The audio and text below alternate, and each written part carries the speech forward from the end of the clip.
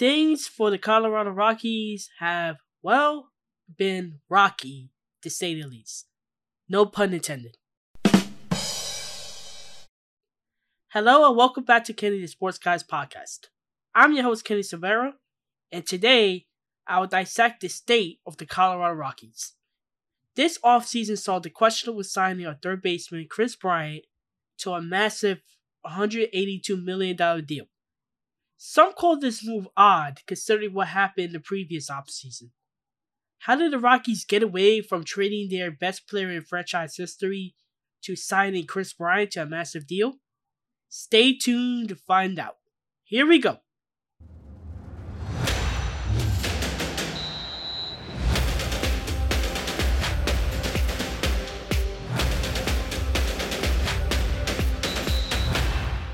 Welcome to Kenny the Sports Guy podcast.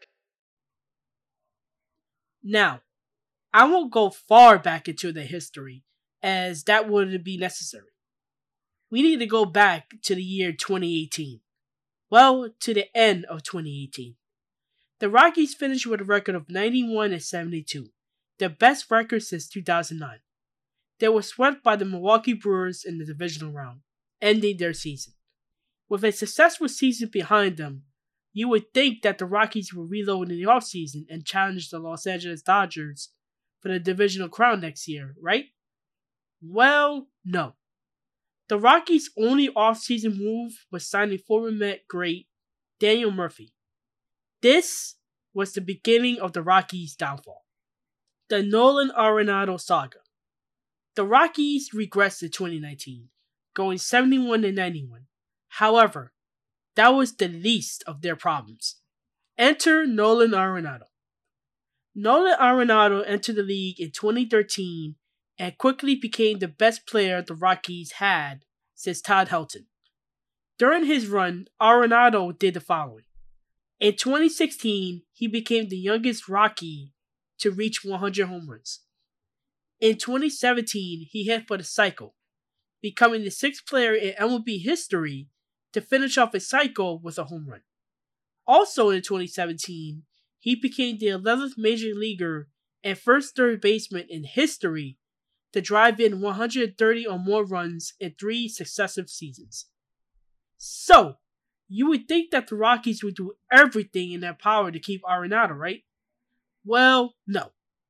Turns out that Arenado was very unhappy due to the team's lack of direction. I mean, who can blame him considering that the Rockies front office didn't do next to nothing to improve the team? Arenado is the best player the team has had since Todd Helton, and you didn't want to have a supporting cast around him? Sure, they had Trevor Story, but was he enough? The 2020 season really reached its fever pitch. The 2020 season was a really weird one considering that baseball had no fans all season due to the ongoing COVID-19 pandemic. This was the season that Rockies general manager Jeff Burdich and Arenado's beef started to take shape. In the pandemic-shortened season, Arenado batted .253 with 8 home runs and 26 RBIs in 48 games. He won his 8th consecutive Gold Glove award at third base, tying Scott Rowland for the third most Gold Gloves at the position. Back to Burdich, he wanted to trade Arenado, but no one was biting. So, Arenado continued to play with the Rockies for the 2020 season. The massive trade. In February of 2021, after a year of uncertainty and a lot of backstabbing, the Rockies traded away their superstar in Nolan Arenado to the St. Louis Cardinals. Seems like a great deal, right?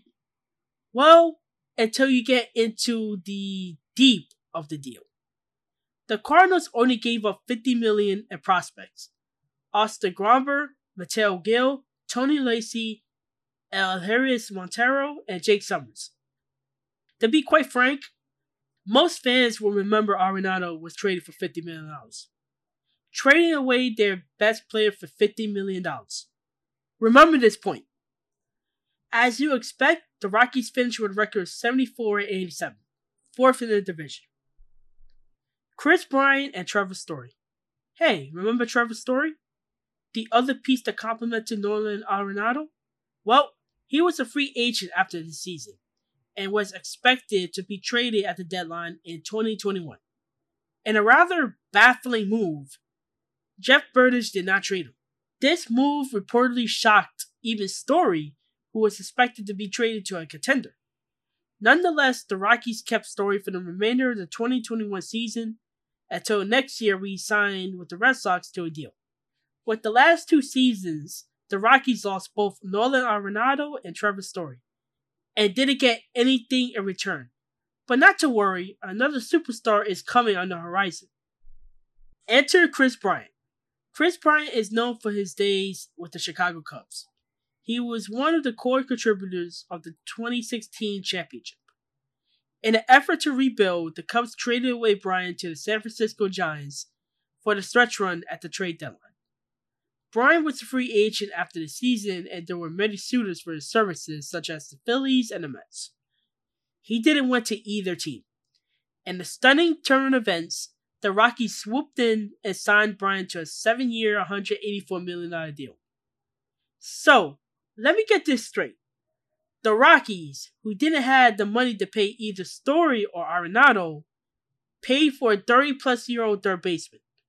For a franchise that claimed it was in the midst of a rebuild, this is a signing that shows the NL West that you are willing to compete with them. I really didn't get this signing at all. Well, I think I might be wrong so far.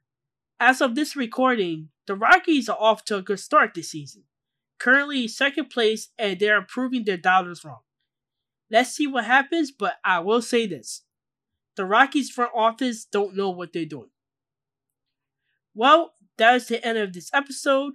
This episode will be available on Kenny the Sports Guy's website, kenthesportsguy.com, Ken with 2 N's, Spotify, Amazon Music, Google Podcasts, and Apple Podcasts. As usual, you can follow me on Instagram at KennySportsGuy1, Twitter at Kenny_sports, and TikTok at Kenny Sports Podcast. Until the next episode, see ya, and I hope you stay safe and healthy.